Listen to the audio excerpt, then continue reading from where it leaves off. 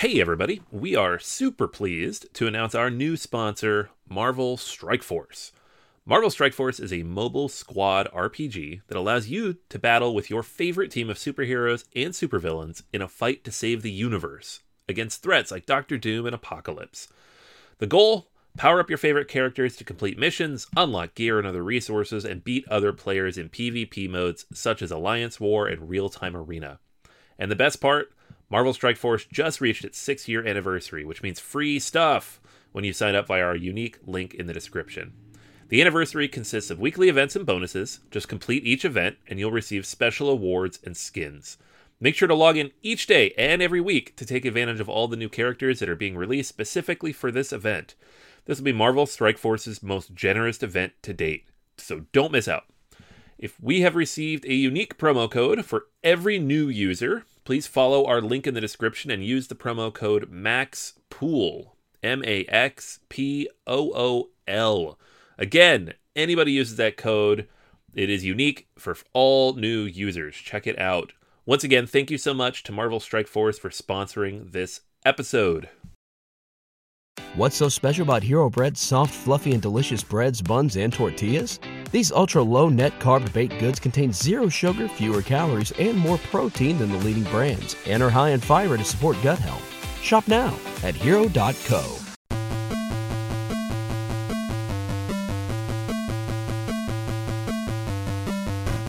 You're listening to Board Gamers Anonymous, episode 37. This week, we're looking at the top 10 lunch hour games, along with Galaxy Trucker, Star Realms for iOS, and Citadels.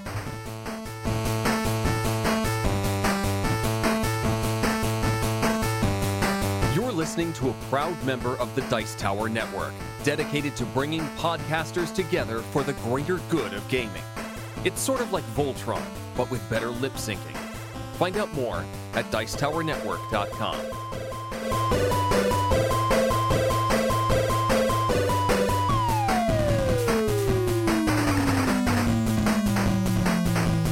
Welcome to Board Gamers Anonymous, a podcast about gamers and the insane fun we have at the table together. This is Anthony. This is Chris. And this is Daniel. Welcome to the episode, everybody. Episode 36. This week, we're going to be talking about our favorite lunch hour games. So we have a top 10 list. We're also going to be talking about a couple of classics we got a chance to play and a game that, for a change, Daniel likes and other people don't. Just to mix things up a little bit. Twist! It's a twist. It's twist. I do like some games. It happens. It happens. Usually it's in agreement with others, though. This That's time true. it's definitely flipped on its head a little bit. But before we jump into all that, I'm going to share a little bit from the news. Drew's out again this week, so I'm going to fill in for him on that front. And we also have a couple of just quick housekeeping things and a couple cool pieces of information you're definitely going to want to hear. So, all right. So one thing we saw that looked pretty interesting was Calliope Games has announced their Titan series. So what they've done is partner with 12 designers, some people who have designed some really good games that you're definitely going to know. Risk Legacy, Marvel Dice Masters, King of Tokyo, HeroClix, Smash Up, Betrayal at the House on the Hill. So big games we talked about quite a bit. And they've taken these designers and they've tasked them with creating 9 family-friendly gateway games. The first of these games should show up sometime in 2015 and then kind of over the next 3 years or so after that. And they're doing it basically all through Kickstarter. So these are all going to be kickstarted, and there is a cool option where if you back all of them, you get a nice discount on like the whole set. So it's an interesting idea. I wanted to, kind of run through this. Does this expand the tabletop hobby and bring more folks back to the table, as they're saying? That's a quote from them. Or does it hurt the local game store because you're announcing your business plan is solely through Kickstarter? Back it here, you get a discount. All the big designers are here now.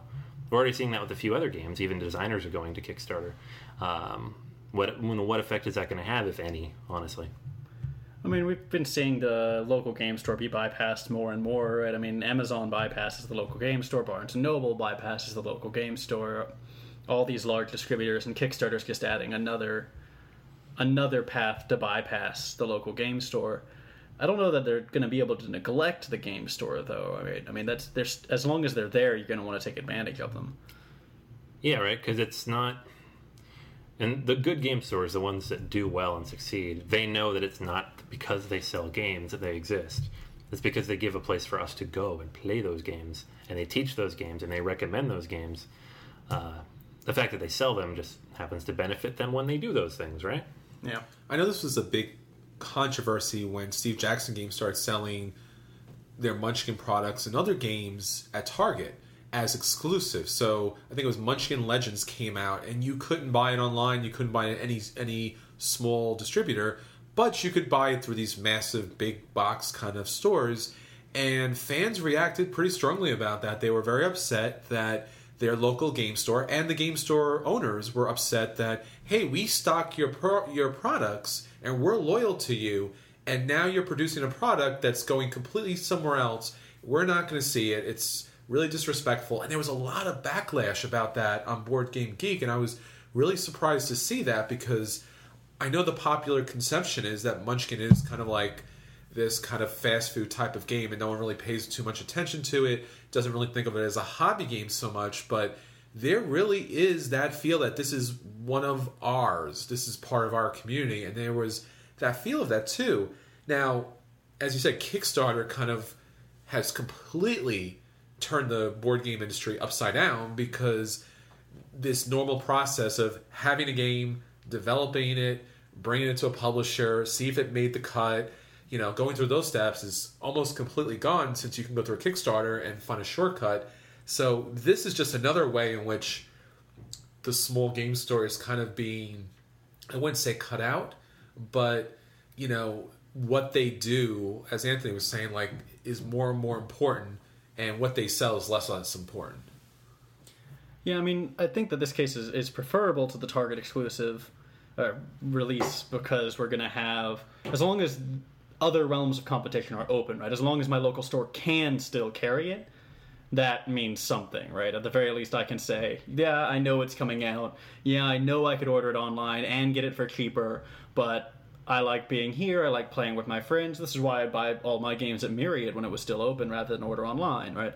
It's worth paying an extra $5 to pay for the community, right? But when you go make something exclusive, right, you're not opening a new avenue of competition. You're shutting it all down. Yeah, exactly. So I don't think it's a bad thing necessarily, but it'll be interesting to see what happens, because we got some companies using it as a pre-order basis. Some companies are almost entirely on Kickstarter now. Some companies have been founded through Kickstarter, which is great. Like, good companies are coming out of there. So, I don't know, it's still up in the air. I think we'll see how it all shakes out over the next few years. Yeah. All right. Well, speaking of investing, another story here that I saw was the Dragon's Den, a show in the UK, which is kind of like Shark Tank.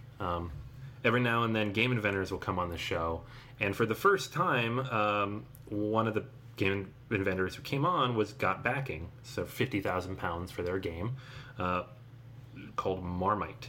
So it's they got 40% stake in the company, Pants on Fire, and basically they very publicly got backing for a board game in a way that I'm sure very few developers or publishers ever do, from major investors. You think we'll ever see that on Shark Tank? Do you think it'll ever be mainstream enough that people would is the industry big enough to even support that kind of thing?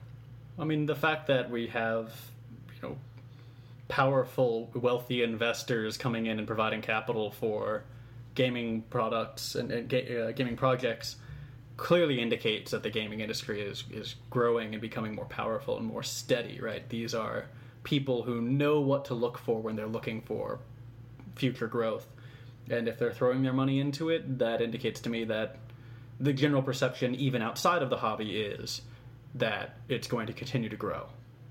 Yeah, it's both. It cuts both ways, right? So the popular conception is, games like Monopoly and Scrabble and like are just billion-dollar businesses around the world, and at the same time, it's still a challenging product to know if it's going to be something good. Unless you really are a hobby gamer for some number of years, it's really hard just to look at a game and read through the rulebook and go, yeah, this works, or this is going to play to a lot of people, because any hobby board game that's out there right now that's maybe in the BBG's top 100 could be a huge success out in the the larger market, but for some reason hasn't gone out there yet. So it's odd. It's both good and bad. It's both of a challenge and a possibility of a good future. But I can see that happening. I mean, Kickstarter has really been promoting a lot of these big games. I mean, look at Zombicide. Who knew that would... Every campaign they run makes millions of dollars. And that's just a Kickstarter. It's not even when it hits the store. So I think we'll see this in the future. Yeah, definitely. I mean, it's there. It's happening. It's becoming more of a business. Yeah. All right, cool. So that's the news for this week. The next thing I wanted to talk about, and this is more of a BGA news-related item, is Extra Life. So we told you all just a few weeks ago that we're definitely holding Extra Life this year, Extra Life 2014, our second annual gaming event for children's hospitals, charities. And so the event is already being planned. It's underway. They're holding it at Gamers Gambit on October 26th. It's in Saddlebrook, New Jersey. If you're in the area or want to drive out and meet us and donate and help support this awesome charity. In terms of news, though, I wanted to share, we're already starting to get some donations come in. Last year we had a huge amount of support from publishers. This year they're already starting to come out and are really offering some great support for us. So I've already heard back from Arcane Wonders. They publish Mage Wars. I heard back from Smirk and Dagger, who has now supported us 2 years in a row, which is fantastic. Heard back from AEG, the publishers of things like Smash Up and Tempest, Universe Games, Love Letter. Heard back from Privateer Press. And then we also heard from Stronghold Games, Stephen Bonacore. So lots of companies are already writing back to us, and I'm excited to hear from others. But that's just kind of a sneak peek preview of who's already donated some stuff for this event. Last year we had 20 different publishers donate games. We had something like 70 games in the end between publisher donations and people attending the event. So every single person got at least one game out of the raffle or the auction or whatever it was. And that's just, we had more games than the store could hold people. So guaranteed it. This year we're hoping to have a similar turnout. So if you are thinking about it or in the area and want to stop by, please do. And that is Extra Life 2014 coming up on October 26th. All right. So next up, we're going to toss it to Chris. He's going to talk a little about his upcoming Kicking the Habit episode and what you can listen for this week. Kicking the Habit. Hey Kickers, this is Chris from Kicking the Habit. And on episode 13, we'll talk about 2 campaigns that recently wrapped up and 4 brand new campaigns you should keep an eye out for, including Orcs, Orcs, Orcs, Galaxy of Train, Jane Austen's Matchmaker, and Clockwork Kingdom. So be sure to look for us on Wednesday, September 17, 2014, and I'll let you know if you should kick it off, kick back and wait, or kick it to the curb. All right, so next up, acquisition disorders. Acquisition Disorder Corner. All right, so for me, my acquisition disorder is a game that I almost bought twice a couple of months ago, I guess, whenever it first came out. So it's called Thunder Alley. It's from GMT Games, and they usually make, big box war style, Cold War based. They make amazing games. It's a great company. They supported us fantastically last year for Extra Life. So anyways, this new game is about stock car racing. Doesn't fit their normal themes at all, although it does come in the same kind of box with the same kind of very pedestrian looking artwork on the cover. But it's a stock car racing game, and it's very strategic, so it's not roll and move like Formula D, which I honestly like Formula D a lot, and I would buy it if I didn't know that all my friends would dislike it. Because who's going to play? No one's going to play. Because I know Chris doesn't like this game. I know Drew doesn't like this game. It's roll and move. That's all it is. It's a big roll and move game. There's a D30. I like that. But you know what happens when I play that game? I see the D30, and then that's all I want to do for the whole game. Which means you're going to die. But you get to roll the D30. Which is fine. Then you die, okay? Then you're out earlier, and you don't like it, so it's fine. that's happened. I'm not going to say it's purposeful or not, but it was. But that's okay too. It happens. Anyways, Formula D is a game for some and not for others, but Thunder Alley is definitely more of a strategy board game. Yes, that's good. The board looks kind of the same. You're racing around a pretty pedestrian-looking track, but it's card-based and there's strategy-based in when you play your cards. There's a lot of drafting, so you're frequently moving up with other people, which is, I love that idea of if you get yourself in the right position, you can kind of piggyback off what other people are doing. It looks pretty cool. Unfortunately, I haven't been able to find a copy now that I've committed to wanting it. The GMT did not print a lot of these. They generally don't sell tons of copies of any of their games because it's a very specific market. This is a little bit bigger market than they're used to because it's some kind of sport, and now it's hard to find. So I'm hoping I can get it before it goes completely out of print because they usually don't reprint things for a while. And if not, this will make the list again later when I realize that's the case. But if I get it, this will be a review at some point because it looks like a pretty cool game. Well, speaking about pretty cool games, let's talk about some Star Trek Attack Wing. Now, it's been a little bit while since we've talked about this because WizKids has been having all kinds of problems in their production. And Borg came out and it was kind of huge and impactful and scared people away, I guess, like it's supposed to. But probably not in the best way because people were upset that they were kind of a little bit overpowered. And because the monthly games were kind of pushed back that they had planned, things kind of got out of whack. But it seems like now they're coming back to a normal schedule with their monthly releases. Now, what's really on my acquisition disorder is Wave 9, because now we're kind of out of the Borg area, and now we're back to some really interesting and classic ships. So in this wave, there are 3 ships that I really want to pay attention to. So the first one, which is kind of okay, is Chang's Bird of Prey, and it's kind of a basic Klingon Bird of Prey, not much different to it, but with Chang, you're actually getting some high-quality captain cards that Klingons really need. Now, the specialness to this wave has to be the other 2 ships. First, the Scimitar from the Romulan expansion. Now, if you play the Romulans, you know they're a bit underpowered because they don't have these big battleships, and this allows them to bring something big to the field. And this is from the Star Trek movies, so it's that big cloak ship that was supposed to wipe out Earth, and it should have some pretty high stats. They currently don't have any information released yet about what's going to be coming with it, but it's just a beautiful model. Now, the other ship, which I've been looking forward to for months and months now, has to be the Defiant Mirror Universe expansion. Now, this is really interesting. If you know anything about Star Trek, every series has their Mirror Universe flashback, flash forward kind of thing. And it's almost always more interesting in the Mirror Universe than it is in the regular universe. So to have the Defiant in the Mirror Universe, you're probably going to see your normal, average crewman in kind of different ways and with special abilities. And while this is kind of just an easy way to sell more of the same model that's probably not selling, at least you'll get different cards with it. It'll be fun and interesting to play along with these. And maybe they'll let you actually have 2 Ciscos or 2 Bashirs or 2 O'Briens actually play at the same time because they're both from different universes. Now, I'm still waiting for Kirk and Spock so they can have the little evil beards, But otherwise, this looks like a great expansion, and I think everyone will enjoy it.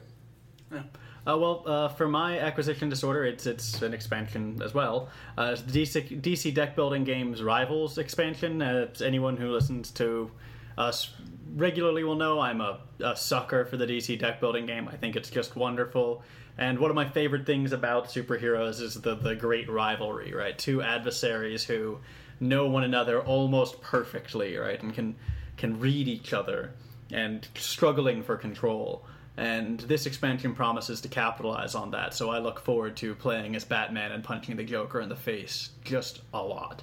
I find that very exciting. That'll be fun. Yeah.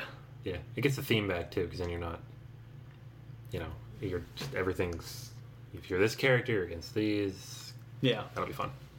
I think so. I think, and that is a common complaint about the DC Deck Builder, is that it feels... some people think athematic because you're sort of scattered. You're not playing one hero, really. and by having your rival there, that will recover some of that theme. Yeah, absolutely. Yeah, and I just saw, what was it? The Naruto deck building game is out. So they're up to 3 different themes of this now. At least. More to come. Wait, give it 5 minutes, it'll be 4. So it's a solid game system. Let's see, there's the Naruto one, there's the DC one, there's the Street Fighter one. Those are 3 out. 3 out. Isn't there another? I thought there was another one. Oh, the Penny Arcade is the original that they based it on. Oh, yeah. So up to 4, and I know there's others in the future. So, obviously a successful system, and DC Deck Builder, but like 4 expansions, 3 expansions? Yeah, it's a juggernaut. It's going to keep on going. Yeah, good game. Yep. All right, all good games. Looking forward to playing them. And next up, some of the stuff we have been playing. At the table this week. Alrighty, so some of the games we've been playing lately. Chris, I know you got to play a game that we can't actually get a physical copy of, but they helped us out a little, right? Yeah, I got a chance to play Star Realms. Now, this was this small deck builder game, 2-player, that really exploded on Kickstarter, and everyone was trying to get their hands on this. And right now, it's at a kind of waiting on a reprint stage. Now, if you haven't played Star Realms before, let me kind of break it to you. It's Ascension. That's it. Now, by that I don't mean it in a bad way. Ascension actually plays really well. It's a great mechanic. You'll be, now, in both games, it kind of operates the same way with some slight differences. So, this is obviously a space theme, and the artwork is actually good. So, that's a good start. But it's good artwork. And I know you're more of a fan of the Ascension artwork, which is... No, I mean, I'm perfectly fine saying Ascension is bad artwork. Okay. It just doesn't stop me from buying it. Yeah, what's up with that? Why would you still buy that? Why are you encouraging them? It's a good game. It is a good game, but the artwork is not good. I'm rewarding their mechanics. I hear that. Okay. So, back to Star Realms. So, in Star Realms, you'll purchase ships that do a number of different things. So, and since it's just like Ascension, it actually does 2 things. One is it gives you purchasing power to purchase ships to put to your deck. Or the second thing, it allows you to put together attack.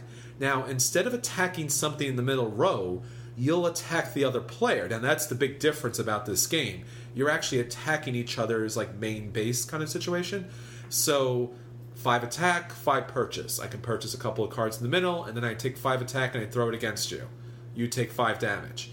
Now, it allows you to build like space stations, so they can act as buffers, and they can also act as like constructs in Ascension that'll give you like abilities as the game goes on. And then some of the cards actually have an ability to trash them, and it'll give you like a one-time bonus, like a last shot. So you can get it for gold, or like currency, quote unquote, or a final attack. You can pick up the app for free. It's on iOS for free. You only get the easy AI mode, which is not a problem at all, because you just want to see if you like the game, and then you can kind of pay a little bit more if you want to play the additional AI, which I don't really see the reason for, but if you want to do so, it's kind of fun to play. So, for me, this game is, I don't know how you would say this, a buy as far as the free version is. A download. A free download. Now, as far as getting this to the table, I would say it's a play. It's a solid play. I like the game mechanics of Ascension. I like the sci-fi theme. We don't really have enough sci-fi games out there. The artwork is pretty nice. It's pretty, it's pretty sci-fi kind of look, and it's a good game. So check it out for a play or free download level. Cool. I know that the card game itself is only $15 normally when not being marked up for rarity. I've had it kind of almost on my radar here and there. I'm like, if I saw it in the game store, I might grab it because I know it's hard to find. Would you say it's worth buying for $15? For $15, it's worth buying. Okay. Yeah, for a 2-player game, I would say so. All right, cool. I'll have to download the app and try it out, and then I'll know for sure. Which is great. Thanks a lot. We really appreciate that. Yeah, that's awesome. Like, your game's barely even out, and you're basically, that's confidence. Like, here's this free app. You're gonna love it. Yeah, this is White Wizards Games, and we really appreciate them putting their product out there for everyone to try, because now I'll look for this, whereas it went out of print and I heard very little about it before it went out of print, I would totally dismiss it. So this keeps my attention kind of connected. Yeah, it's worth looking back on. Something WizKids really should do when they have these big production delays. Yes. Yeah. They've got 6 months to kill. I know. Make a Dice Masters app. I mean, they have a Warriors app. Why not? Yeah. That's actually a good idea. Come Thank on, you. guys. $1 million idea. Get on it. Yeah, we can have one of those in a while. I know. I just made them $1 million. We used to do that weekly. I know. We're getting slow in our old age. Yeah. Well, the $1 million haven't come in, so we're holding out a little bit. In our 30s. Yeah. Go to work, come home, pay the bills. Their checks are in the mail. That's what they keep saying. Freaking every week. Well, my at the table this week is one I played a while ago, but we've kept from talking about it because it's rather contentious. But it's we've got to say it. It's Galaxy Trucker, and I'm actually kind of a fan of it. It's a wonderfully chaotic game where you play as truckers hauling refuse and waste across the galaxy. Exactly. They're hauling other Galaxy Trucker box games in there. Oh. This is the game that's not allowed to be named. But what makes you? Why do you dislike it so much? Why are you making me talk about this game? That's Your review, Daniel. right, Why that's do you love it? And then he can make snide comments. Well, I like Galaxy Trucker a lot. I like slapping together the ship really quick, and I like all the bizarre, crazy things that happen to the ship as you go on and how fast they happen. You'll be going through being, I'm fine, and then half your ship will just disappear. And that sudden swing of fate and fortune because of a tiny oversight, I just find that enjoyable. it's completely random. And I understand that sometimes you want randomness in a game, but when you play a game that... Let's talk about how this game starts, right? You take the whole box of components for the ships, and you basically dump them out and flip them down so no one sees them. And then you turn a timer on, and you start flipping them over and seeing if you can stick them in your ship. And then everyone's doing that. And that's really chaotic. And you try to kind of put things together in a way you think might help you, but there really is no way to know what you're going to need. So will you need cargo components? Will you need aliens? What will you need?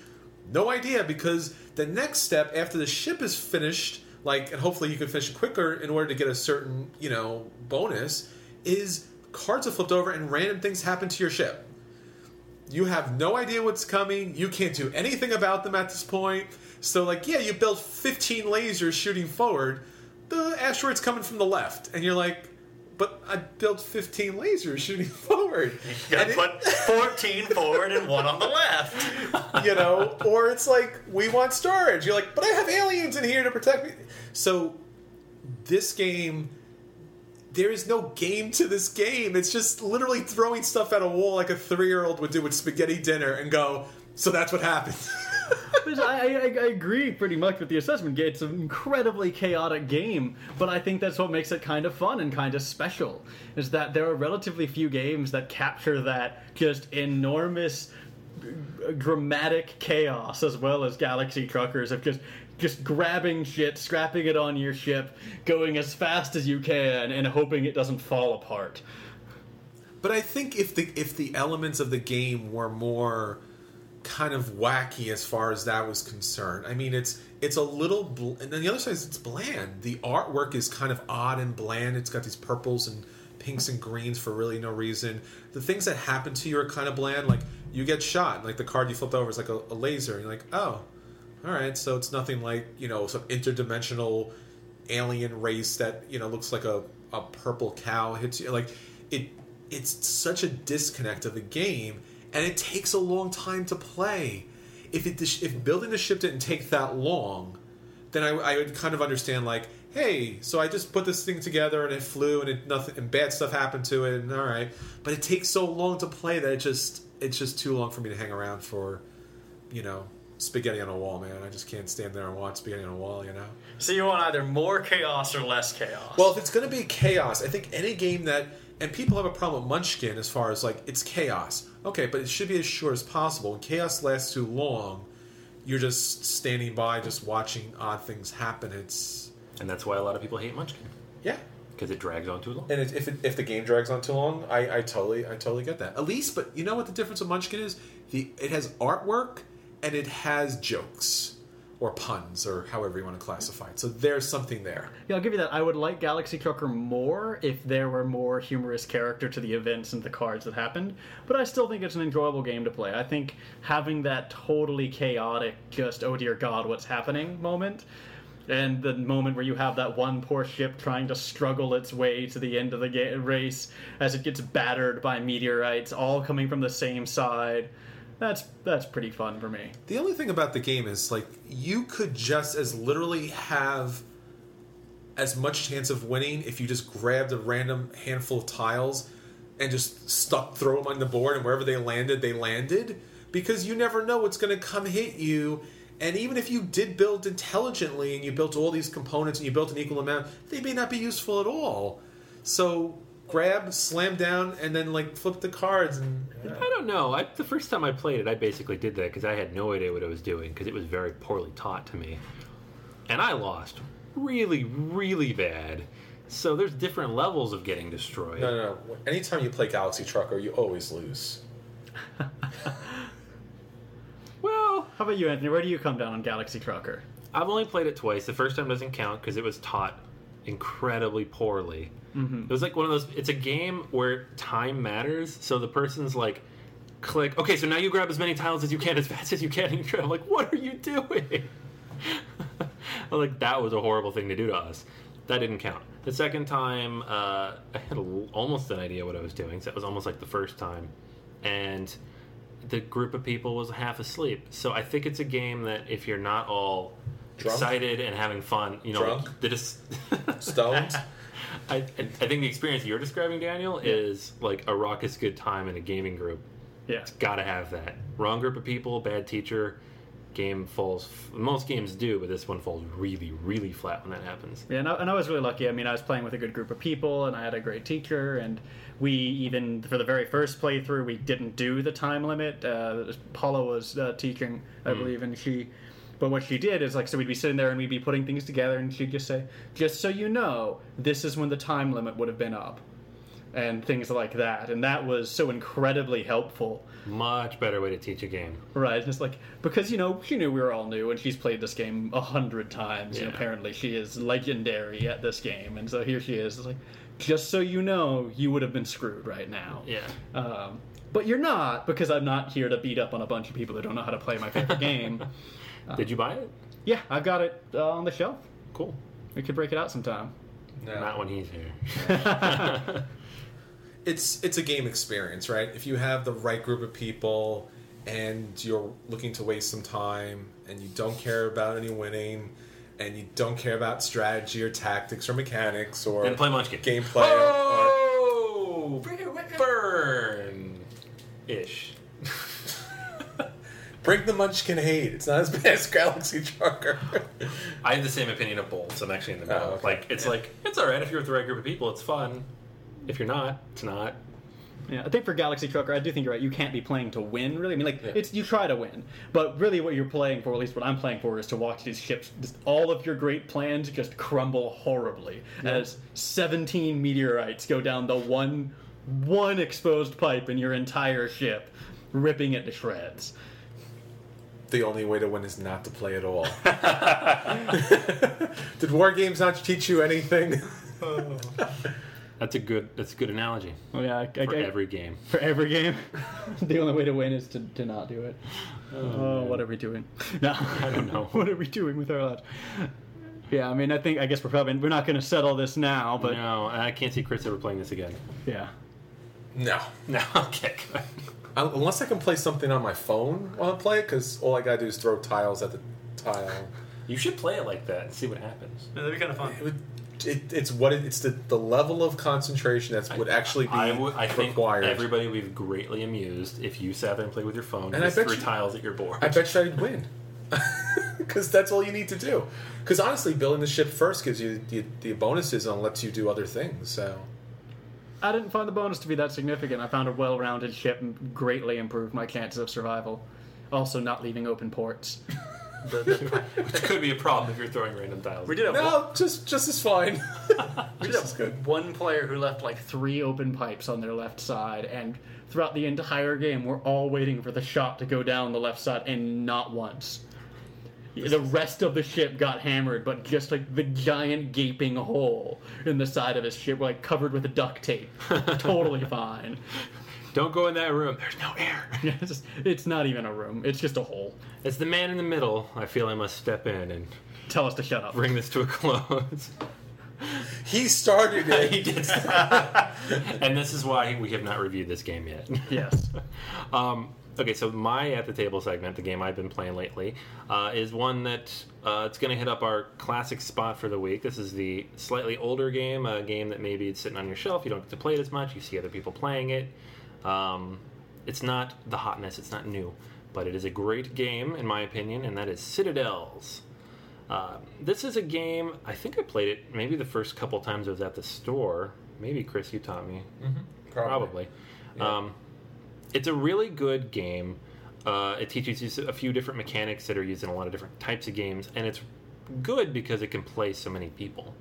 It scales up really well. It plays well with 2, but it also plays well with 8, right? Yeah, this is one of the first games I picked up, and I remember bringing this to the store, and they didn't have a copy of this for some strange reason. And like you said, the fact that it can scale all the way up to such a high number, and then even in the box it had the expansion that was included with it, so you could even play the 8-level character there, or you can switch out some of the characters or all of the characters. So if you didn't like the assassin thief, if you felt they were a little too aggressive, you can switch them out, which was nice. It offered a variety of gameplay, and it added also some of the purple buildings, I believe, that gave you special abilities in the game too, which was fun to have because sometimes you like to have some special abilities in a game. Yeah, it's a cool game. It's fun. It's aggressive without being so aggressive that you can get ganged up on. Yes, you're going to get hit every now and then by people, but honestly, they're going to hit you because they think it helps them. They're not going to do it to be jerks, with some exceptions. Yeah.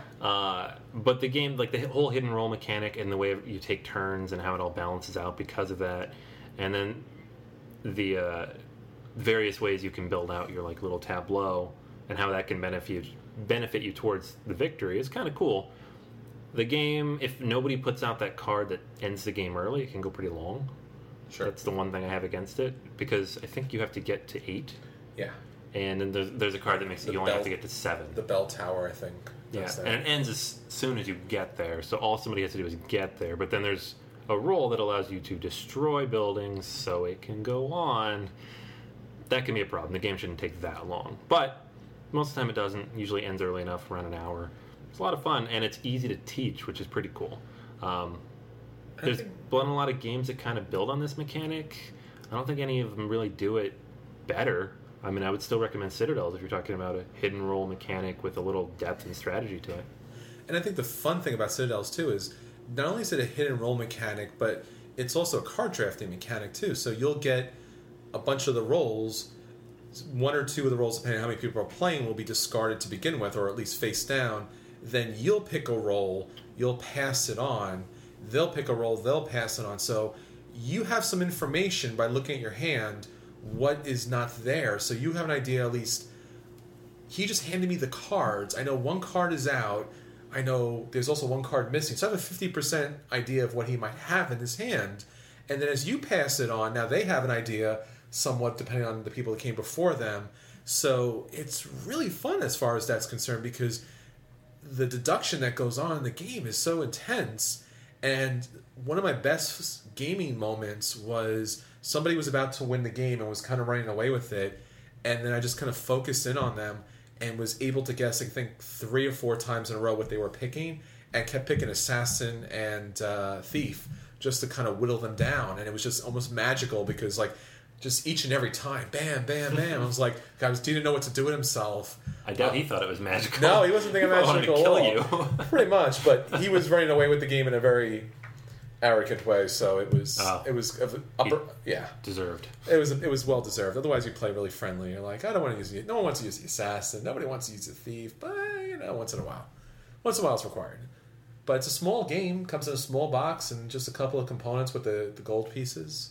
The one thing I would say about the game is sleeve the game. I don't think I have any game sleeved.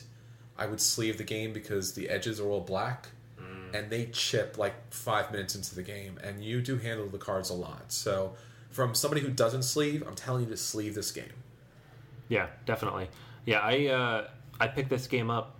Myriad had it in stock randomly one day.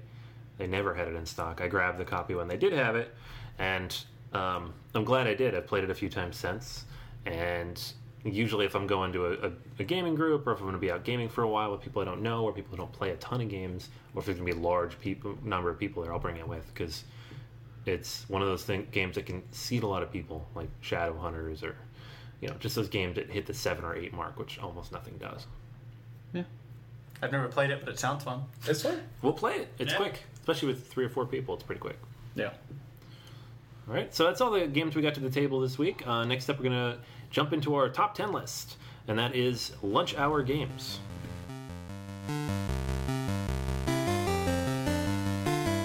All right, so this week we are going to cover 10 of our favorite lunchtime games. So before we get started, let's describe what that actually means, because it doesn't actually mean anything.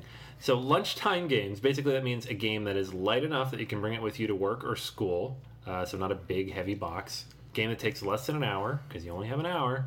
A game that plays 4 or more people, because you want to involve everybody during the game. And a game that doesn't have a huge footprint or make a ton of noise. So we discounted anything that would take up the entire table, like 7 Wonders, or games that could possibly go over that hour mark if everybody really got into it. So not necessarily super light games, but games that get done quick, which generally means kind of light games. And so we've picked out 10 of our favorites in no particular order, except we'll have our top 4 at the end, our Fab 4 picks of the week. And those are the top picks from the list, basically. Like each of us will have our own kind of favorite from this category. All right, so first we're going to go ahead and get started here. And the obvious pick, so it's obviously going to be at the top of the list. This is probably the biggest lunchtime, quick, pocket size, whatever you want to call it, game the last 2 years, is Love Letter. That's the obvious one. But, I mean, Love Letter is an awesome game, so it deserves to be on any list like this. And we kind of split this a little bit and threw in Knuckle Sandwich, which we reviewed a few weeks ago. But we're going to say Love Letter first because you can find it and buy it. Yeah. And Love Letter is just a fantastic game. It's got a good deal of interaction. It's rules light. It's quick to learn, so you can get your colleagues or your friends who are not big gamers into it. And you'll actually interact with one another, not just the game. So that's great. Yeah, and it's quick. Like, if you have to stop at any point, somebody has to run back for a meeting, or you don't start playing right away, each actual round takes 4 minutes. If you play the full game, it can take 30 to 40 because you're trying to get to 4 cubes. With 4 people, that can take a little longer, but even then, you're probably safe on time. So it's a really good light game. Yeah, it's not going to bother anybody, but it'll involve everyone at the same time, and it's the smallest hand of cards you can possibly have, right? Have 1 card in your hand, pick up 1, play 1, so can't get much easier than that, and can't get much smaller as far as carrying a game with you as Love Letter is. Yep.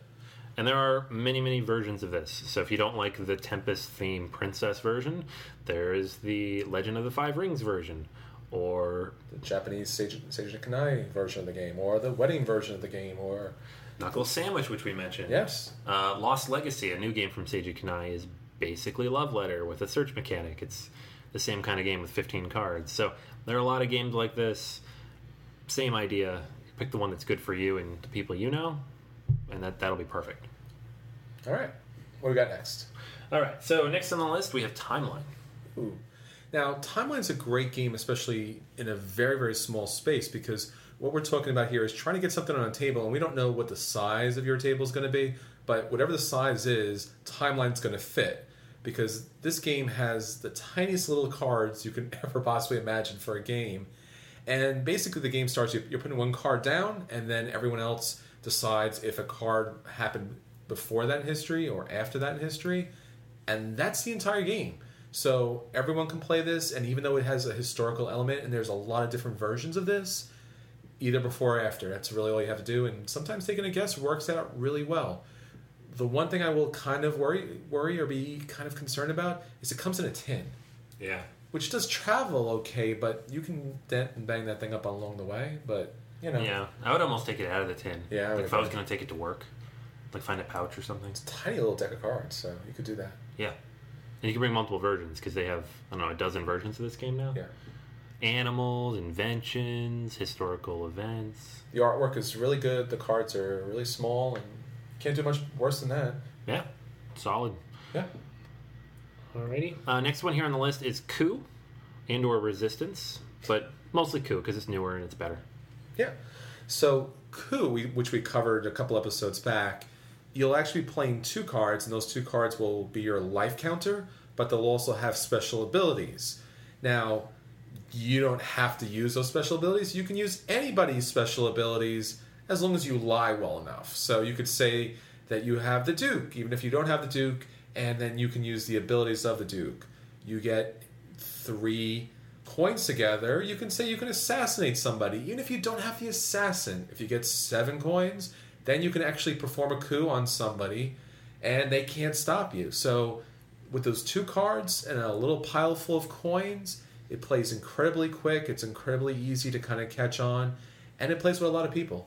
And it's another game that's really high interaction, so you actually get to spend your face-to-face time with your coworkers, with your friends, with them rather than with the rule book or with the board, And that's really what these kind of games could be about, I think. It's about getting to know people. And yeah, you don't want to have a game, especially a lunchtime game, that you have to pay heavy attention to. Yeah, this is perfect for that. And another one like Love Letter that you could play 1 round or 5, depending on how much time you have. And it's the right kind of game to give you a running joke, at least for the rest of the day. I'm the Duke. And then obviously Resistance, which is still part of that same thematic universe. Now, this will probably take a few more people, so if you have a larger lunch crowd, the footprint of the game is pretty small because you just really have that one main card in the middle of the table that kind of tracks the different counters.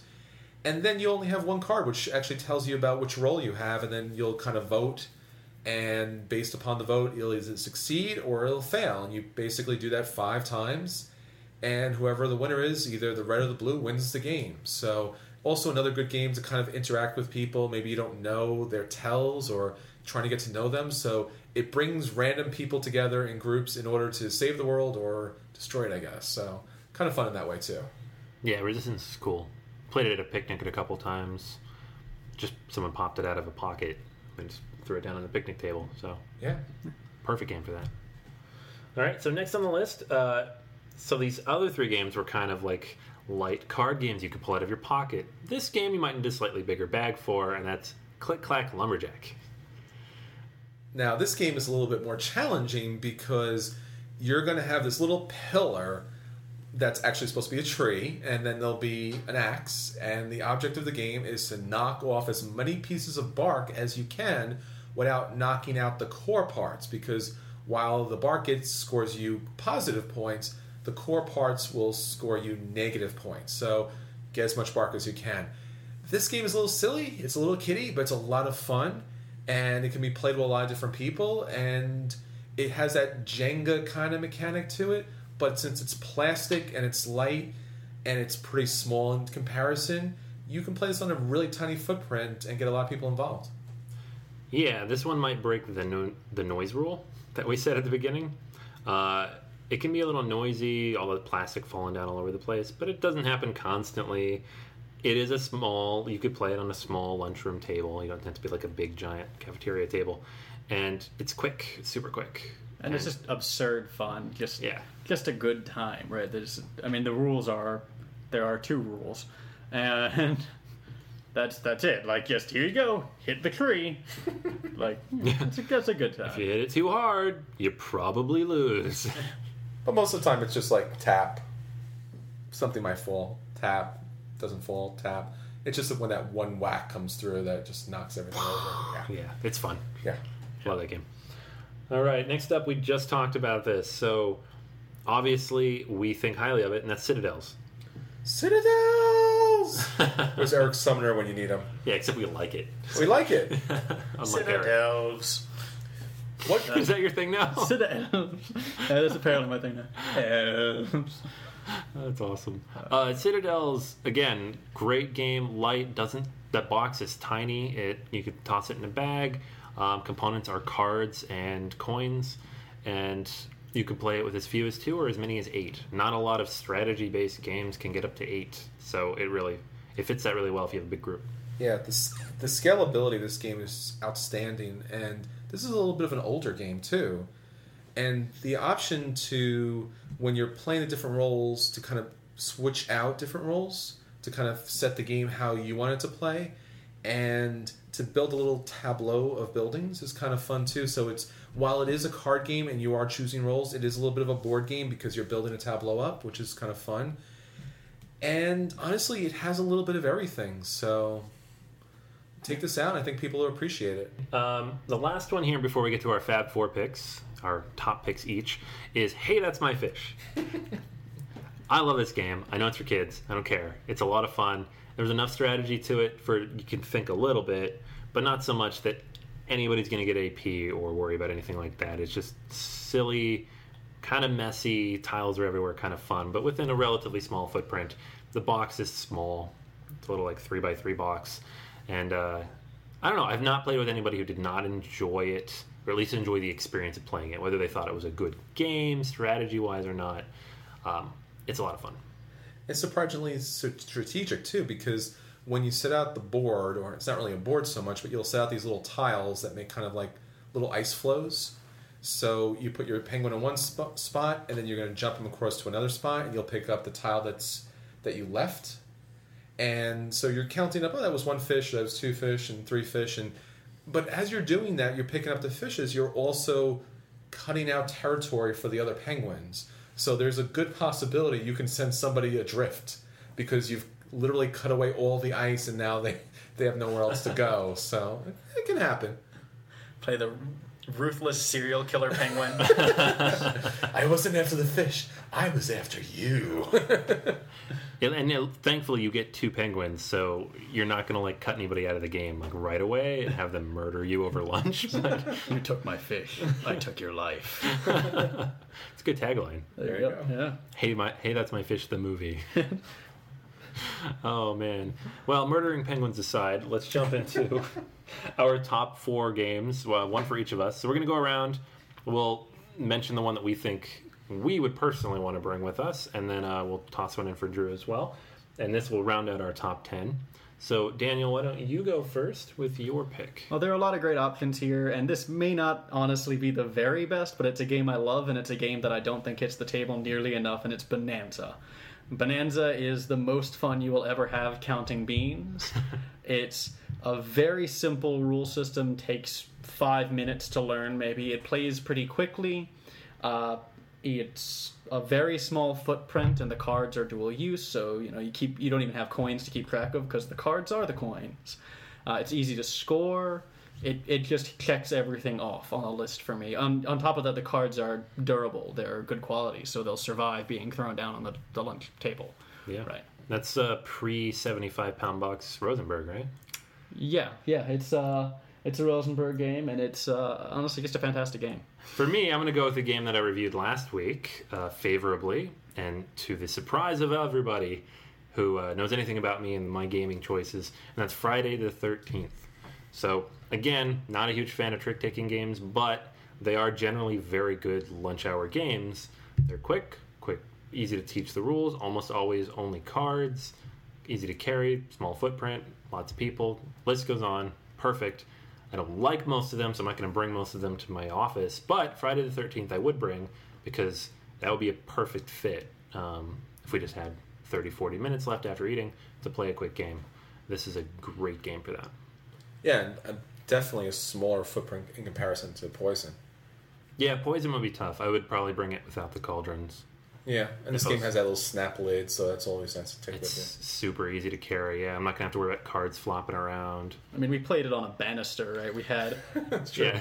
3 inches wide space, and we were able to play this game. You could not have a smaller footprint. Yeah, I mean, like, at the top of the list, for any list like this, if we weren't talking about hobby board games, would be a deck of cards. And a game like Friday the 13th is basically just a deck of cards in a really cool box. Yeah. So any game that's that compact but has enough strategy and replayability to it like that, perfect. I would definitely bring that. And for my pick, I'm going to go with Dixit.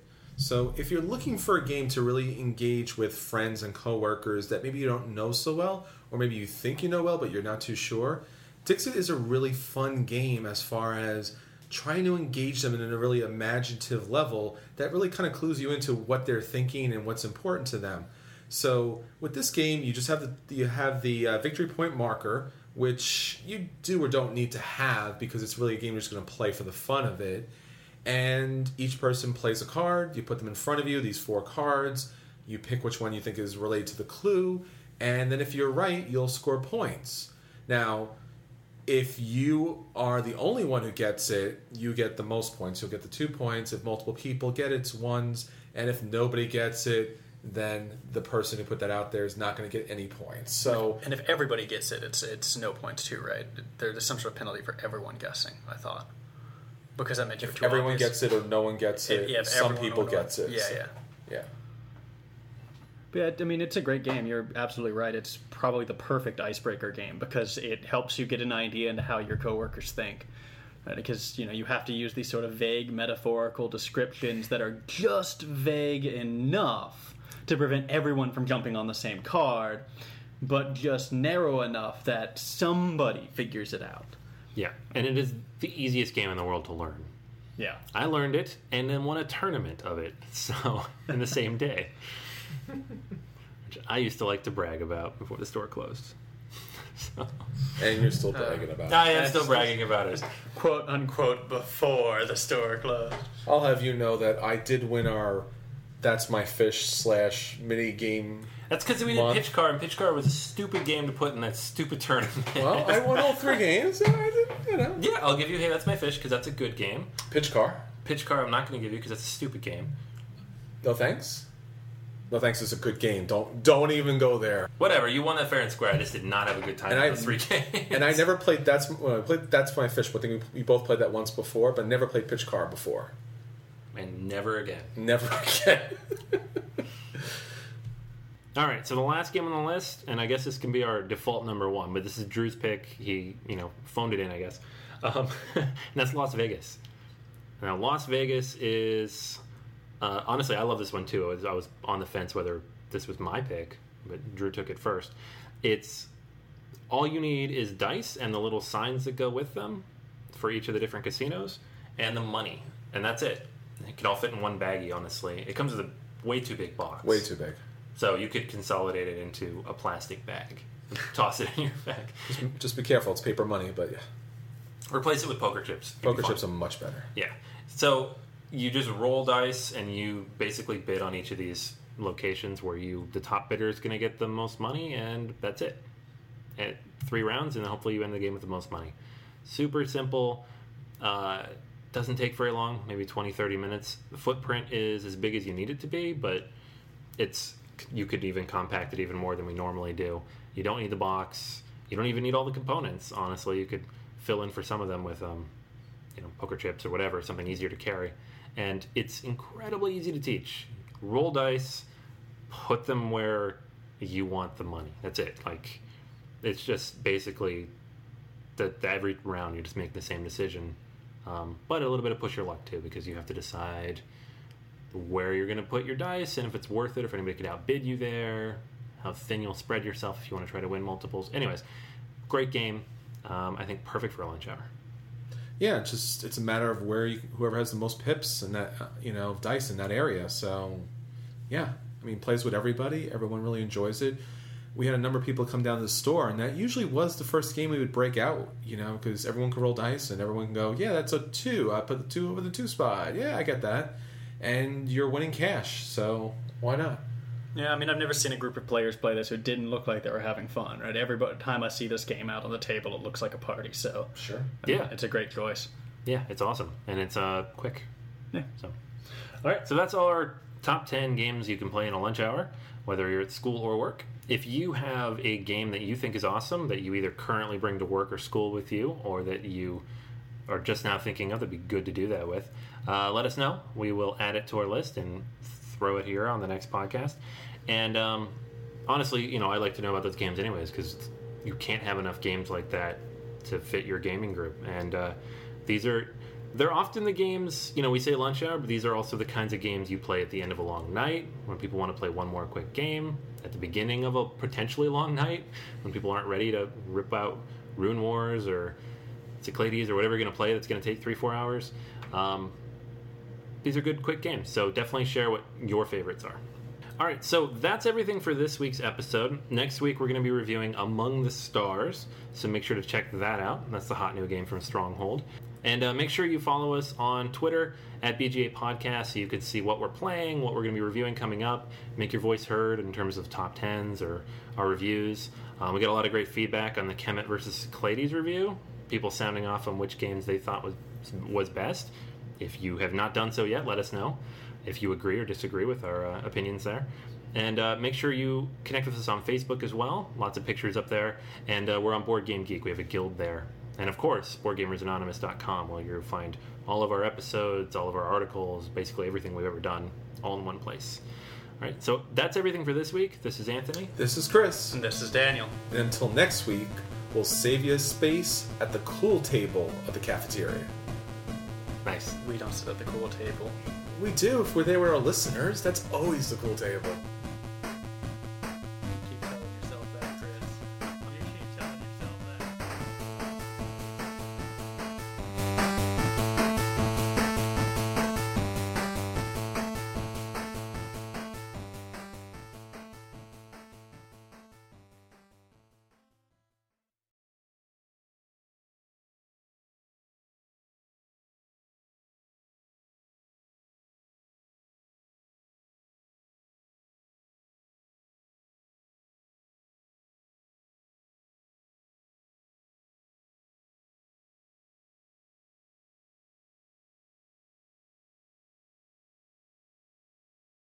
Say goodbye to your credit card rewards. Greedy corporate mega stores, led by Walmart and Target, are pushing for a law in Congress to take away your hard-earned cash back and travel points to line their pockets. The Durbin-Marshall credit card bill would enact harmful credit card routing mandates that would end credit card rewards as we know it. If you love your credit card rewards, tell your lawmakers, hands off my rewards. Tell them to oppose the Durbin-Marshall credit card bill. Everybody in your crew identifies as either Big Mac Burger, McNuggets, or McCrispy Sandwich. But you're the Filet-O-Fish Sandwich all day. That crispy fish, that savory tartar sauce, that melty cheese, that pillowy bun. Yeah, you get it. Every time. And if you love the Filet-O-Fish, right now you can catch two of the classics you love for just $6. Limited time only. Price and participation may vary. Cannot be combined with any other offer. Single item at regular price. Ba-da-ba-ba-ba.